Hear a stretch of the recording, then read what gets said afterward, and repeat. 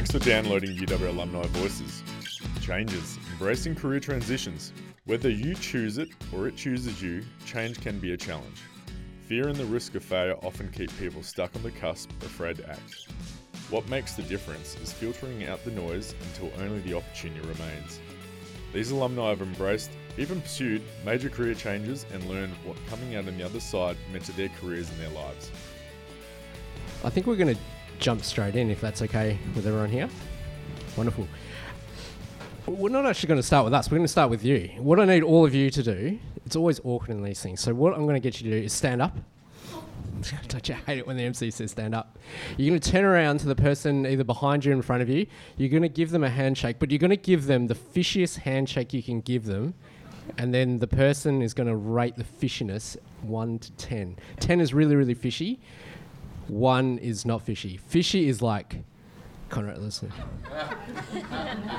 All right, off you go. Turn around, person next to you, behind you, really fishy. Give them some feedback.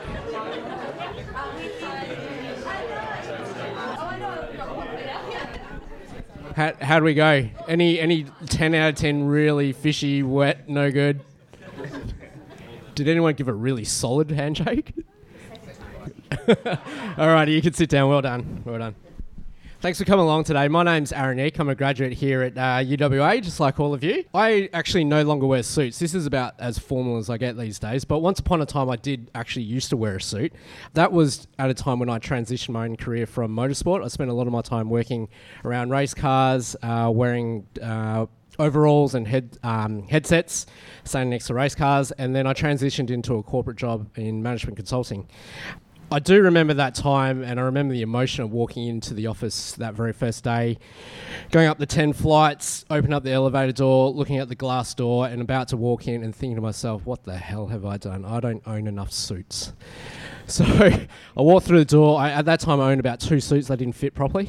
And then so that first week of that new career was just chaos. I was learning a new language in office world. People speak a different language to motorsport world. People dress different. People go for coffees.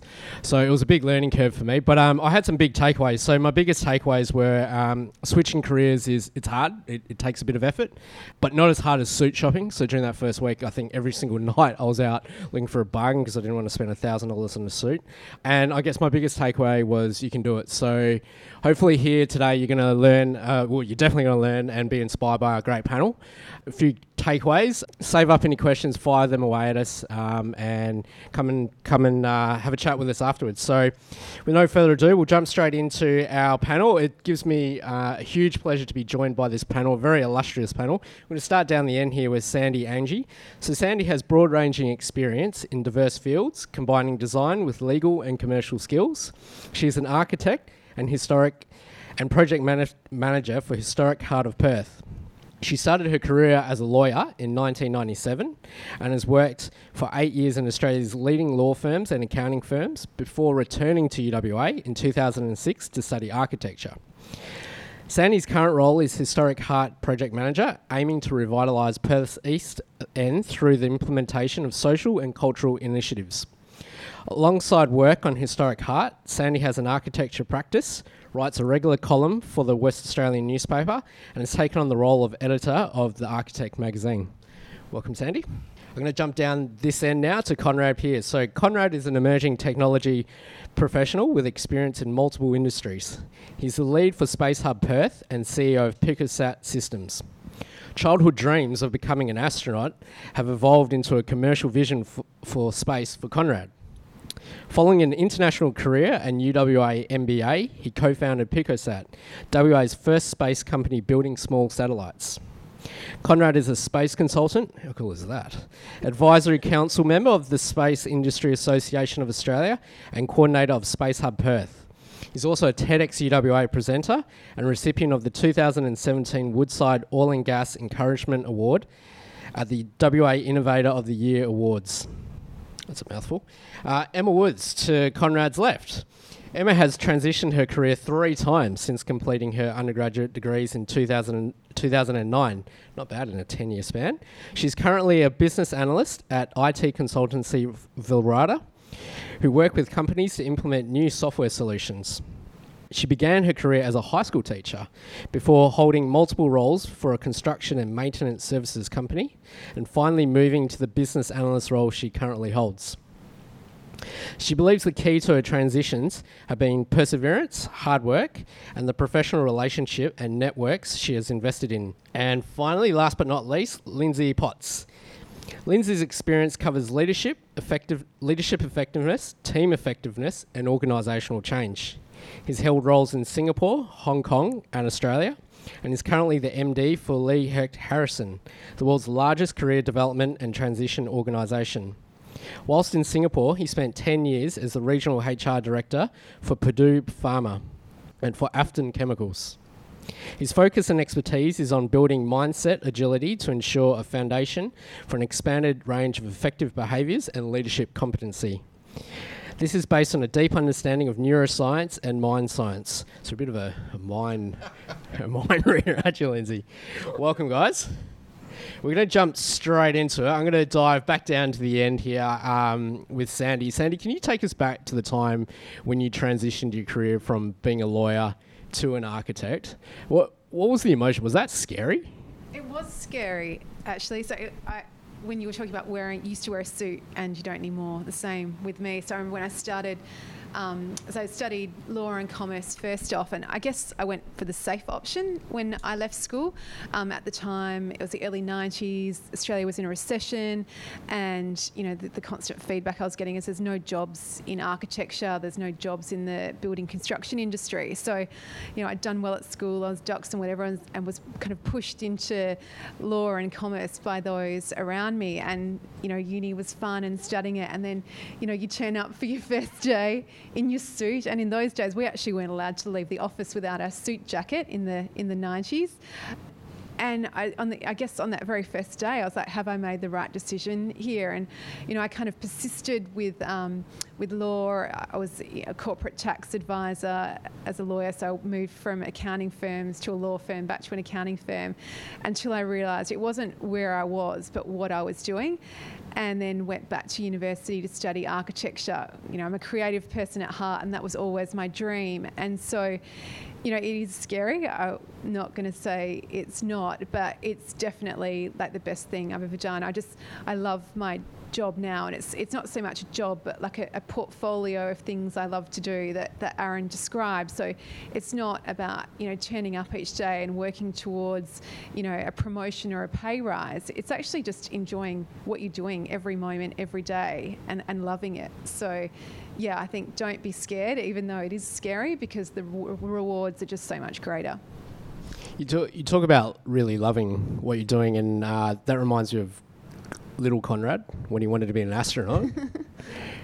And you didn't start out in astronaut school, did you? You graduated from a computer science degree. How did you work out what your passion was, or did you need something to trigger finding your passion?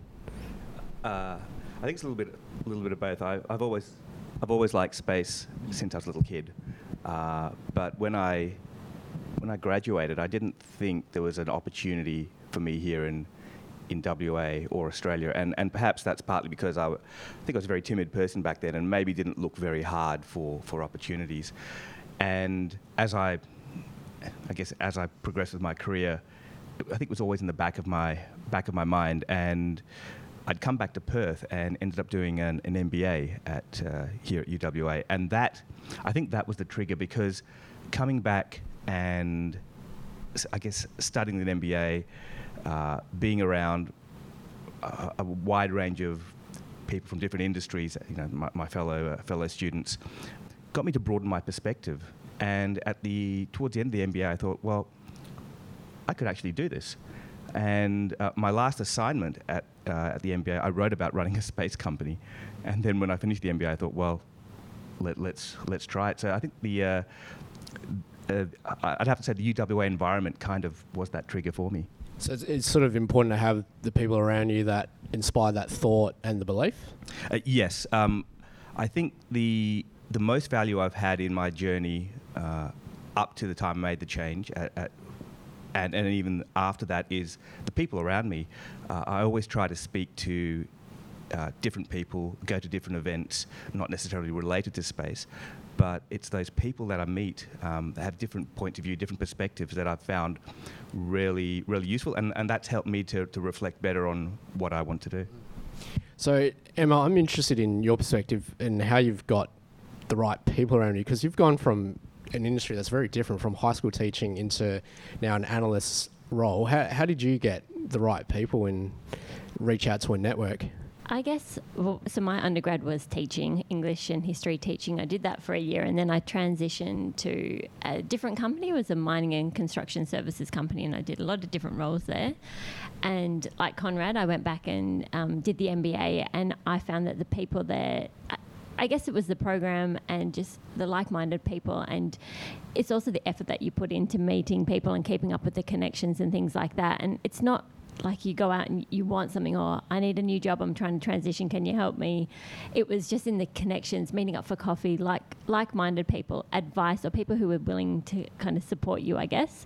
And one of the people who I've found really helpful has been my brother-in-law. So there's one person there who I've always gone to talk to and has always helped me, but there's always different people, I guess, that you just reach out to, be it people at work, people who have had more experience, people who have done a similar thing, and they can just guide you, I guess, provide you with advice. And it doesn't have to be in the same industry or the industry you're looking to go into. It can just be about, I guess, your career and what you're doing. And because it can be really hard and you're not too sure what you're doing, or when you leave one industry to move to another, are you doing the right thing? So I guess having the right people around is really important. And sometimes, I just message people on LinkedIn through maybe another connection who said, I didn't know them, but it's just that you have to message them. Would you mind meeting up with me for a coffee? And people are pretty generous with their time, and I found that was quite helpful. But I think it is really important, and I think in Perth as well, because Perth's so small, it can be, really helpful. But yeah, absolutely.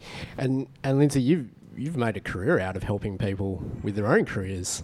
So it's not even just a closed network, I guess, but a wider network as well. What have you seen over your journey about the way a career looks versus a job nowadays? Yeah, I think these days the labour market, the organisations, everything's changing, as we know, so rapidly. And some people move from job to job. I think the ones that are quite successful, so the ones that have sort of mapped out not an end point, but a point where they're targeting. You see a lot of people going down traditional routes, so I would recommend, if you're going down that route, get as many logos as you possibly can on your resume, particularly in Perth. If you're looking here, get BHP, Rio Tinto and so forth. But I'd also, these days as well, reframe your mindset, because we're in a global economy, so just don't think of Perth. And what Emma was saying is right, reach out.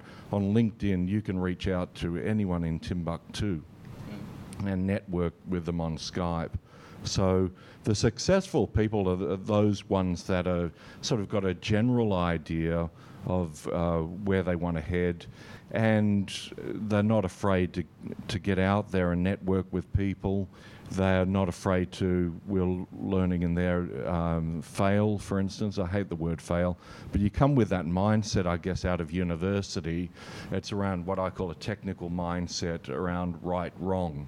Going into careers, it's what we call an adaptive challenge. It's an iterative process where you're learning by doing, and that requires failing. So to answer your question, I mean, some of the more successful people that I've seen are able to get a general direction, not a destination, and move towards that in an iterative manner. Lindsay, talk me through the phrase creation mindset. You shared that with us previously. What do you mean by that? Yeah, I think there's two life stances. One is you can live your life defined and being captive of fear of making mistakes, fear of upsetting the parents, not being the filial daughters and sons and what have you, or a life based on purpose. Two different energy stances, and that's understanding the outcome that you're looking for. Your intention is on what you want, and you slowly move towards that purpose.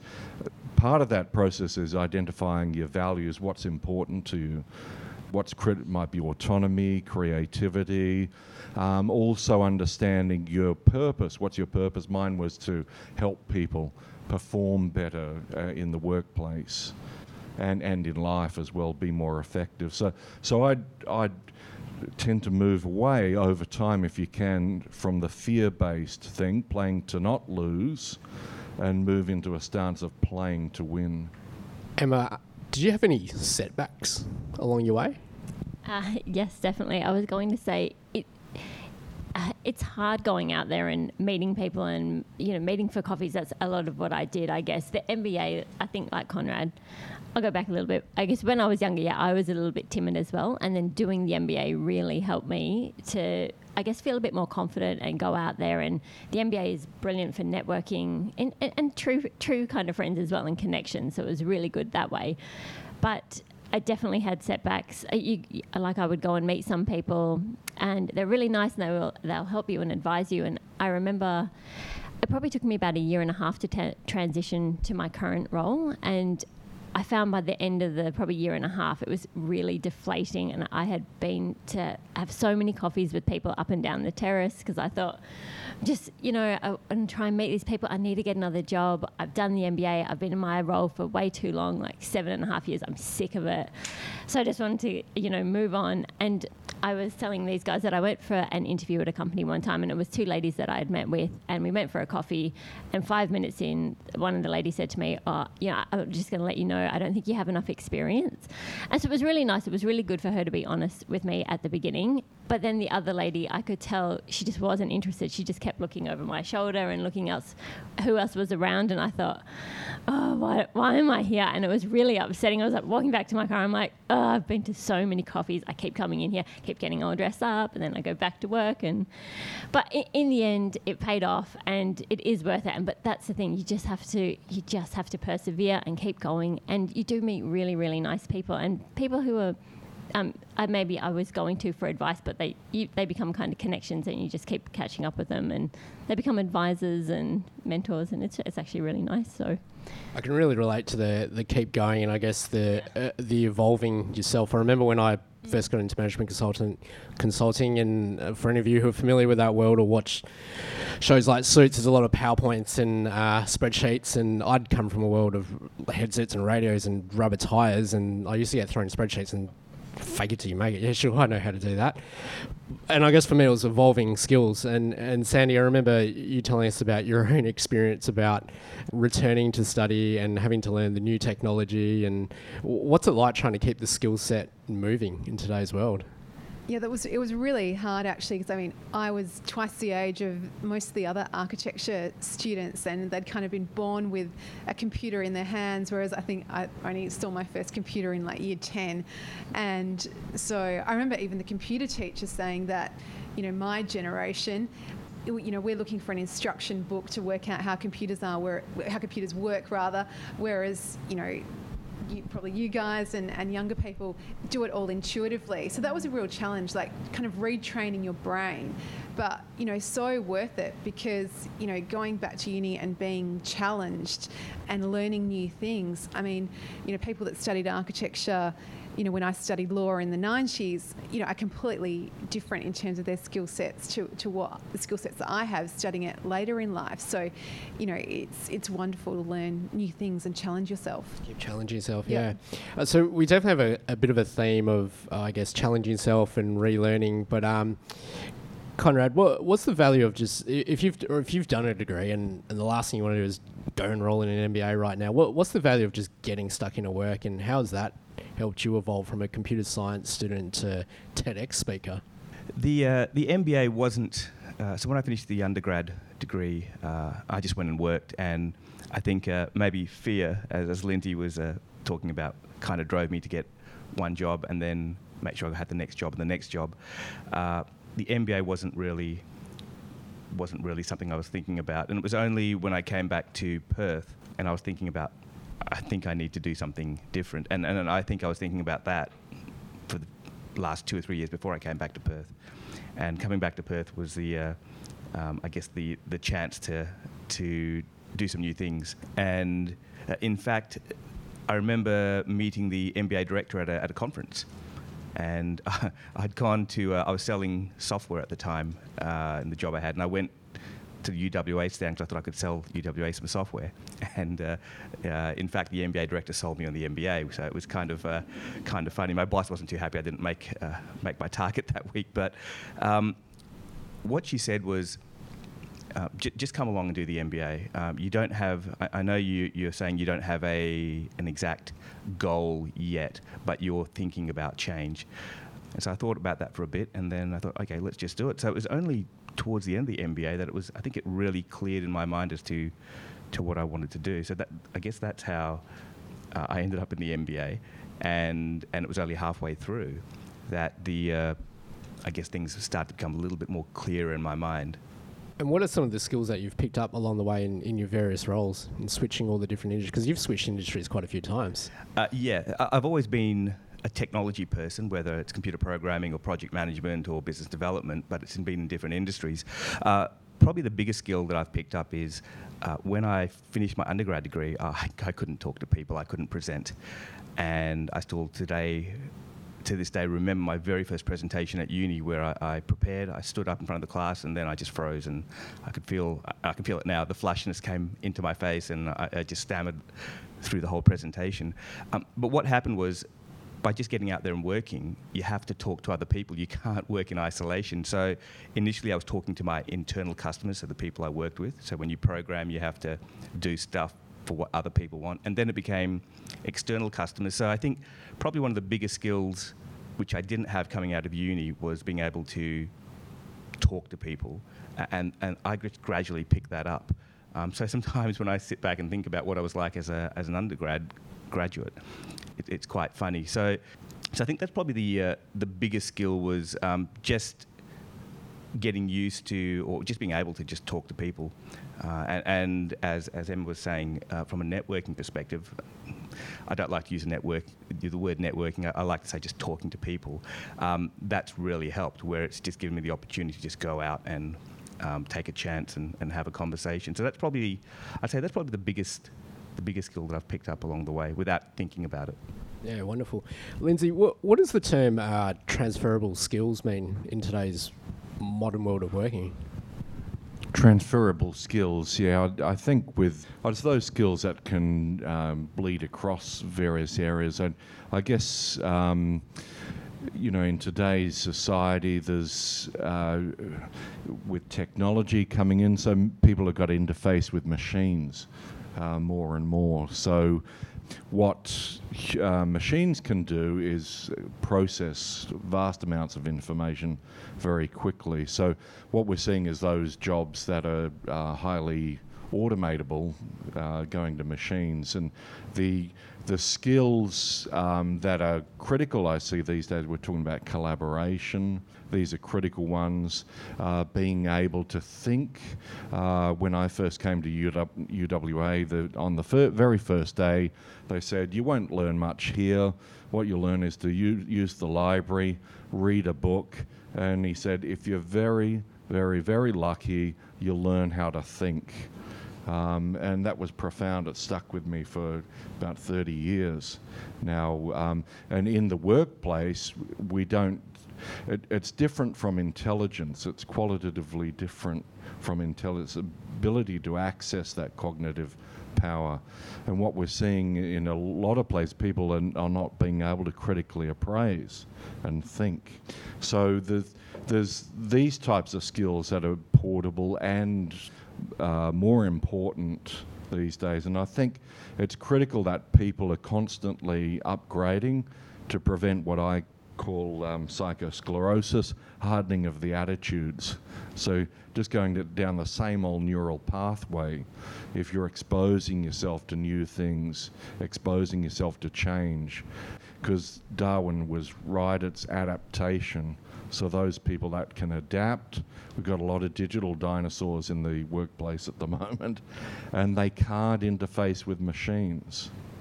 And the other side of it, if they can't collaborate with people, so it's connecting brains and connecting computers are the two critical areas. I don't know whether that answers your questions, but... Are those skills transferable across any industry? Across, collaboration, all of those orchestrative capacities, I would say that right across industries, because every company is becoming a technology company. Every single banks, even the mining industries are basically becoming tech companies. So your ability to interface with a machine is critical. The legal professions being disintermediated by machinery, by artificial intelligence, cognitive computing. So our ability to work with machines is critical, and identify what humans do best. That's interfacing with other humans. It's interesting what you talk about that evolving world of technology. I remember my life BFB, before Facebook, was when I started my degree. So I remember sitting in Somerville Auditorium over there, and the Vice Chancellor of the day said, similar to your experience, if all you walk away with is a bit of paper, you've actually not got the best out of your experience. And fast forward now to the importance of tools like LinkedIn. Emma, how have you used LinkedIn in your own experience to expand and broaden your networks? I think like I was saying before, I started, I guess, with my small group of people that I knew, or some friends, and then people that I met through the MBA. I think it's a bit not like Facebook. You can kind of connect with people if you just want to follow them, and that's what I did with the MBA. You can just connect with people. It's like you might have met them once, but it's really good to connect because you never know when you might think, oh, I might connect with that. I might contact that person for a catch up, or if I'm going for a job and they worked at that company, then that can be really useful. I think LinkedIn is really great. You can reach out. It doesn't mean you have to know the person. You can kind of cold contact them, I guess, and that's what I did a little bit, but on the recommendation of friends and stuff like that. But it's just such a valuable tool for connections. And it's not just networking. I need something. I want them to give me something. It can be mutual, you know what I mean? So yeah, I found it very helpful. And that importance about mutual connection is so important. I know, Sandy, you're not a big fan of the word networking. What is... give me a replacement phrase or another approach for networking. I think community. So if you, I avoid network. If something's got an invitation as networking in the title, I just delete. Don't go. I don't think you should go into a room with the purpose of just networking.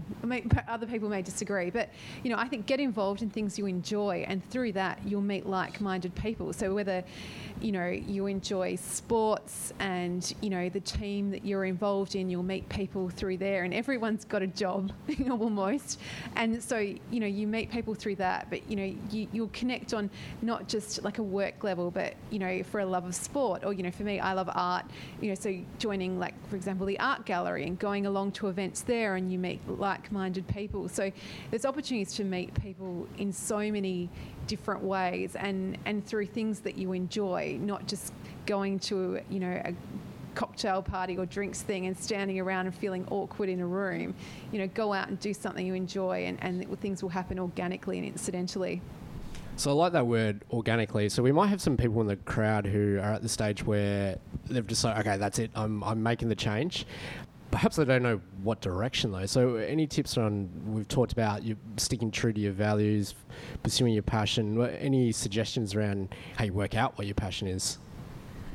Well, for me, I always knew what my passion was, and it was always, architecture and arts and things like that. But, it was due to circumstance in the 90s and going the safe option, as Lindsay mentioned before. So, it's thinking about what your purpose is. So I guess, when I'm looking at what I'm going to do, my purpose is always to make a contribution. So whatever I do, so with my Historic Heart project that I work on, it's about a contribution to the city, revitalising, a forgotten part of the city. With my architecture column, it's about introducing the people of Perth to architects and promoting architecture. With my architecture work, the purpose is accessible architecture. I don't want to do, the really expensive high-end homes. I want to do, architecture that everyone can afford. So I think if you're following what your purpose is and being true to yourself, then joy will come from your work, and it's easy to find out what you want to do, because you'll attract things. I think I've always been lucky that way. I've been offered opportunities and I've taken them, and it's led me in a direction that I didn't necessarily know I was going to go in. But I think if you're clear on what your purpose is, those opportunities will come. What's the first practical step that I could take if I want to pursue my passion? What advice would you give me? Well, I think, studying is obviously, the great way to go, particularly if it's completely, left of field to what you're doing. Obviously, there's a lot of skills that are transferable, but there was no way I was going to go from a law and commerce degree and being a lawyer into an architecture firm. That just wasn't going to happen. I had to go and study. So, I think for a lot of things, if you are going to make a really big change, then study is crucial. Conrad, when I was 12, I wanted to be 6'6" and play in the NBA. That didn't work out. What was the first step that you did towards being, you're not an astronaut yet, but towards being a space consultant? What was the very first step? Well, I guess space in general. Once I finished the MBA, I thought this is the way I want to go. The space industry in Perth wasn't very big, and it's still quite small, but it's growing. And I thought, what do I do? And so I started to look for events that was space related, and I just turned up to those. There were a few here in Perth, but most of them were over east. And so I used to fly over to conferences and just meet people and try and get involved in that growing space industry. So yeah, look, I had to actively seek out people in the industry, and now here in Perth there's a lot more people working in the space industry, and space is quite broad. It's not necessarily just about building spaceships. It's really about using space and space-related technologies and information to help everyone here on Earth. If you use your GPS to get here today, you're using space tech. So we're all kind of astronauts in a way? Well, you all make use of space every day. And so what I've found is that now industry is more aware of that, and so if you want to be a part of the space industry, there are many opportunities for you with your existing skills to transfer those over. And for example, if you're say a data scientist, so you're doing some data related stuff for a mining company, mining industry, well, those data skills are really important for analysing images taken from space of the Earth to tell you how what's happening with bushfires, or how the oceans are going, or things like that. So there's a lot of skill sets that are transferable. Wonderful. I'm going to throw one last question at our panel before I think we're going to throw open for a bit of Q&A. But a couple of takeaways for me so far are persist. You'll get there. Keep the skills going. Network, but not in a creepy way. And we can all be astronauts. So the final question, Emma, I'm going to throw this at all of you. Emma, what's the piece of advice you'd give yourself if you wound back the clock to when you made that first transition, if you were to have a coffee with yourself now?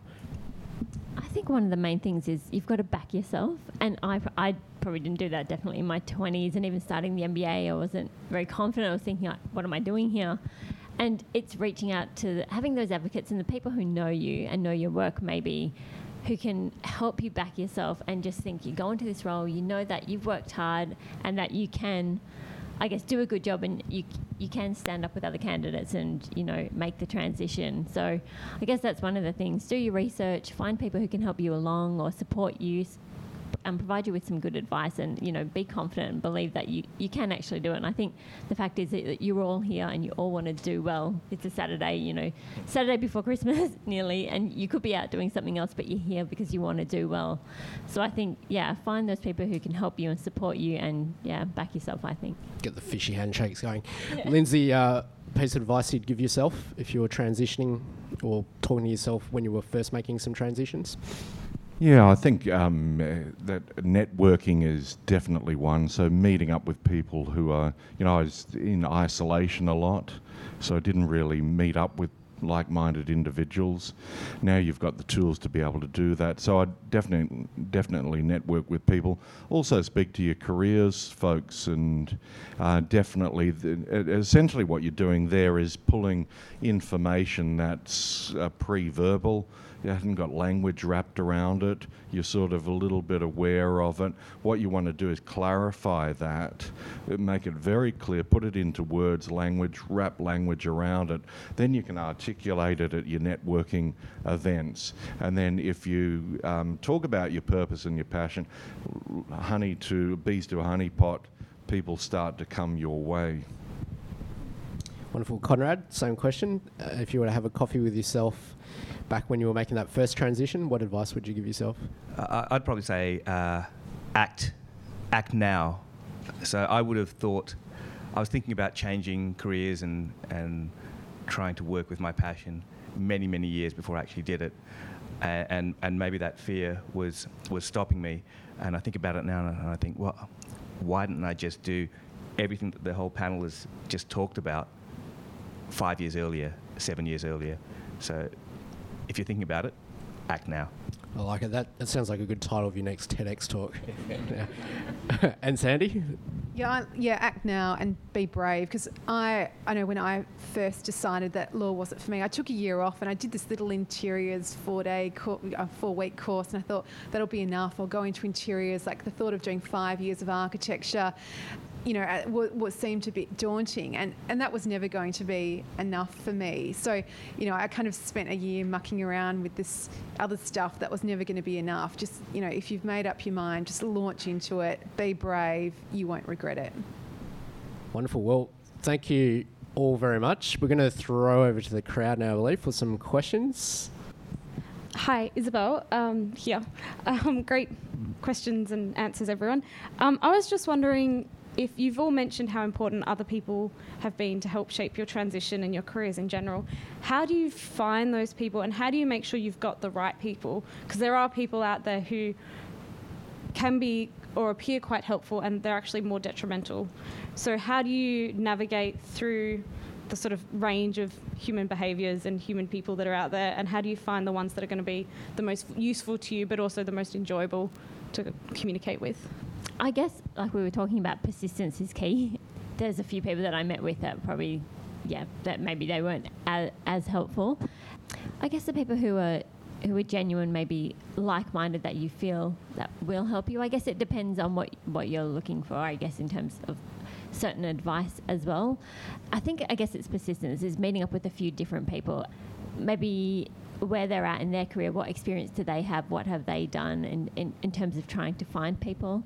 I guess that would be some of the advice I could offer. There's no easy answer to that, let's face it, but I would say take personal accountability.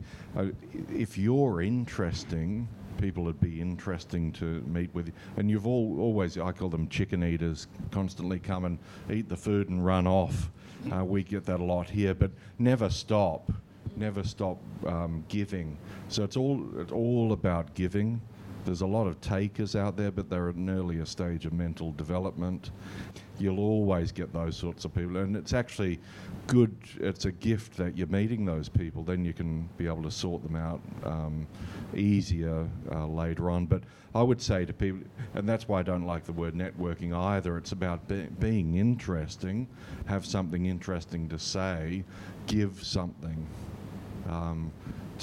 Project something out there, and things will come back to you. I think I might weigh in. I think the point that Sandy made around community is really powerful. So finding the communities that relate to what you're pursuing and resonate with you. So Conrad's example of getting over to Sydney. And I guess a really practical question you can ask someone if you've resonated with them, one of the last questions you can part ways with is, who do you know that you might be able to introduce me to? So sort of that flow-on effect. And then exactly to Lindsay's point about always giving, so can you connect other people as well in that giving? And maybe just to add to that, you need to be resilient when you do this, and I've had to learn how to be resilient. It's not easy, and I don't know if I'm there yet, but you can meet people and you can come away feeling not the best. You just need to do it again and just try and try and try. Hi, I'm Olivia. So when you're talking to people about making that career change, how's the best way to approach it? You know, if you've been in the role a few years and you're feeling quite disenchanted and you actually want to appear like you are ambitious, I suppose how you can shed that career change in a positive light when you do have those conversations. Are you talking about the people who might be in the area that you want to move into, or are you talking about the people that you're Yeah, I currently suppose associated? just generally, like not necessarily in the job interview itself or anything, but just when you are kind of putting your feelers out there to see what is, I guess, an opportunity for you. Yeah, without seeming like you're kind of bagging out your current workplace or that like you're not a good worker and not, I don't know, persistent. You know, I think just being, I don't know, for me, I always think honesty is the best policy. So just being upfront and honest. So, you know, I'm assuming you mean talking to other people, not necessarily your current workplace. So, you know, I don't think it's wrong to say, look, you know, I've enjoyed being in the current workplace, but I feel I've learned as much as I can, and you know, it's time for me to move on. Or, you know, I think just being honest with what you're thinking. What I've found is I'll ask people for a coffee, and most people seem to, not all, but most people seem to be quite happy to share their knowledge. It's like, oh wow, you're coming to me and asking me about things. I'm happy to share. So people are willing to share their knowledge with you. I guess you just have to ask, and that asking is a hard part.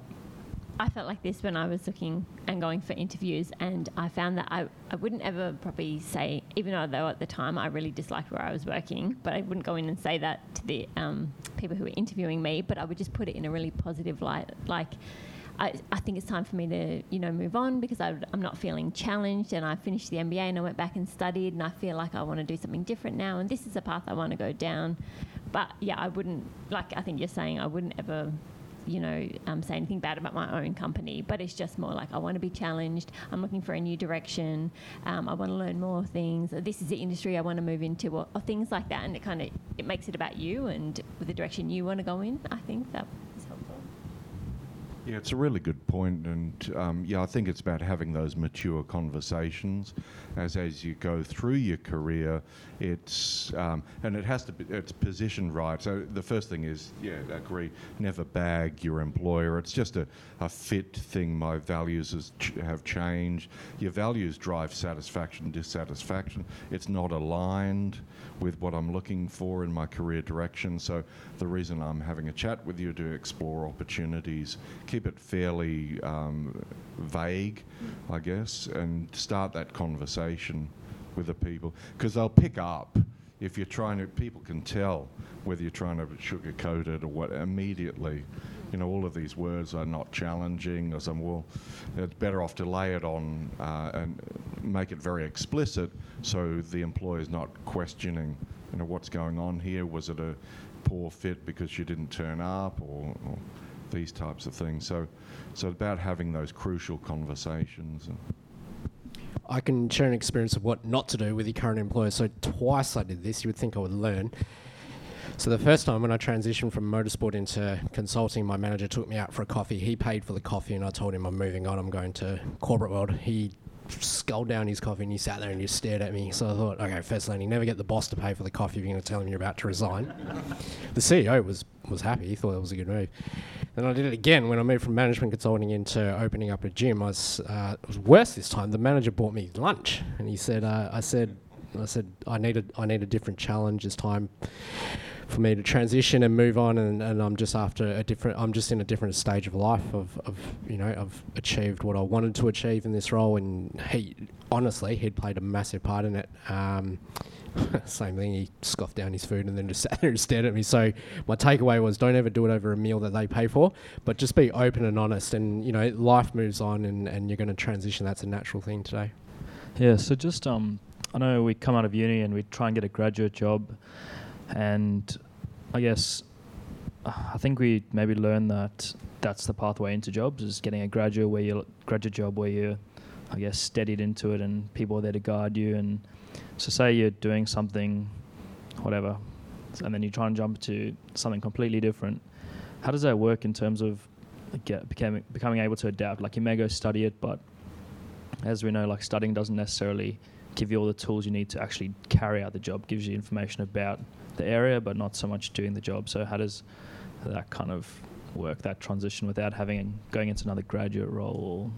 Yeah, I think what Lindsay said before about university teaching you how to think, like that's just completely true. Like, you know, the job is never really anything like the course that you study. So for me, whether that was, you know, law, commerce or architecture, the work world is completely different to university world and what you're studying. But, you know, it does teach you how to think and think in different ways. So, you know, plunging into the workforce and getting that first job, just giving something a go and, you know, making a start, and then you'll know whether that's right, it's not right, what do you like about that, what do you not like, and it'll help you then maybe your next step, even if that's not quite for you, it'll help you, you know, move in the right direction. And Lindsay also said before, you know, it's about collecting the logos. You know, once you've got, you know, a couple of good logos on your resume, it's much easier to get a job. I know when I finished law school, by the time I finished law school, actually, you know, the legal profession was also kind of in a recession. It was hard to get a job, and I was offered a job in an accounting firm the year before I finished. So I just took it again. I went the safe option. I took it, and I thought, at least if I've got my foot in the door somewhere, I've got that great logo, KPMG, on my resume, and then I can apply for another job. So, you know, other friends of mine didn't, you know, secure a job at the time I did. They ended up in a little, you know, law firm with just one person who was terrible, and they learnt nothing. So, you know, go for the good, solid companies with a good reputation. Even if it's not your passion and you don't love it, you've got some experience, and then, you know, you've got something on your resume to make a start and go for the next thing. When I started my current role last year, so it was a career transition, I felt like I had to talk about my transferable skills, I guess, and what I could do and what I could bring to the role as a business analyst. Like, I had done something slightly similar in my old company, like implementing a CRM, but it was on the client side. It was like on the business side, not on like the consultancy side. So I kind of did have to say, I don't really have all the skills but I've done the MBA and I've studied this, that and the other, and this is what I'm passionate about, and talk about what I had done in my previous role, because I felt like I was almost coming in as a grad, even though I had been in the workforce for almost 8-9 years. So it was just talking about those things, the transferable skills I did have, but I also didn't want to make it sound like, oh yeah, I've got heaps of experience and I can do all of these things and I can walk in and just do whatever you want me to do, because I didn't want to be put in that position either. But I wasn't going for a grad role, so it was a little bit strange.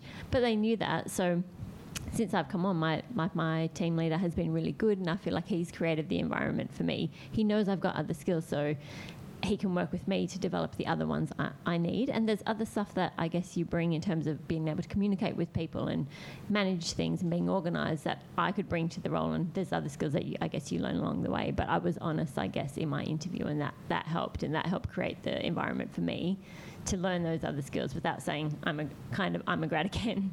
So.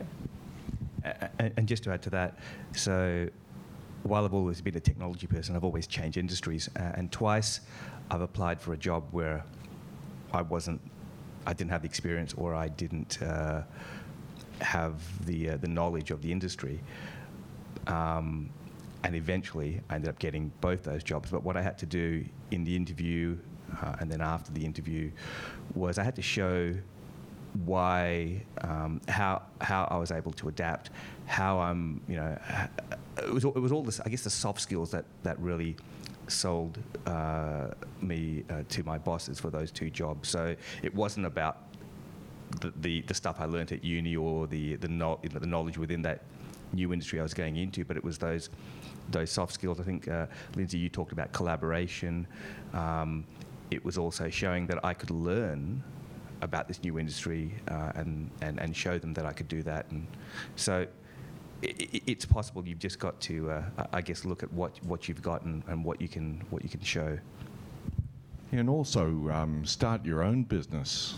Have a think about, I mean, these days, particularly with technology, fresh grads are head and shoulders above, you know, some people in organisations. I mean, if you look at GE, it went from $30, it's now around, I think, $12 or $10. And a lot of these organisations will be out of business, so it's a huge opportunity out there to disintermediate these organisations, and great time to start up your own business. I've done it once before with a .com, and one of the guys who went through MBA with me, doing some unit, Steve Go, set up the first online trading system. He was out of UWA, Sanford Securities, flogged it off to Commonwealth Bank. So I think you also need to look at what do you want to make with your life, so integrate your career into that, but don't be locked into traditional thinking. And enjoy it, make heaps of money, and don't have a good life. I'd add from my own experience, I think it's good to be different. So I actually studied mechanical engineering here at UWA and graduated at the time when it was boom. Everyone was getting jobs out of third year, and I decided I didn't want to be an engineer, so I became a personal trainer here at UWA. And I was different because everyone else was from a sports science background, but because I'd done mechanical engineering, I totally understood physics and biomechanics and how the body works. So that came easy as a personal trainer. Then when I moved from personal training into motorsport, I was on the management and the administration and marketing side, so not building the cars. So whenever someone would try to pull the wool over my eyes about how a car works and how you bend the rules, I would say, actually, I've done a mechanical engineering degree. That's not physically correct. So that was a point of difference. And then when I moved into management consulting, because I had the whole sport background, I remember I did my entire case study interview talking about sport and thought, I don't know how that's going to help me. Turned out they really like that because you can put a consultant in front of a client that can talk about sport and really relate to them. So I think it's actually good to be different and just have points that you can draw out, and then be humble. Like Emma said, you're not necessarily going to go in at the same level you might do in the industry you've just come from, but be willing to learn, be hungry, and think about how you can be different. So thank you very much, guys. I think we're going to wrap it up there. So if you join me in thanking our panel, so Conrad, Emma, Lindsay and Sandy, thank you very much.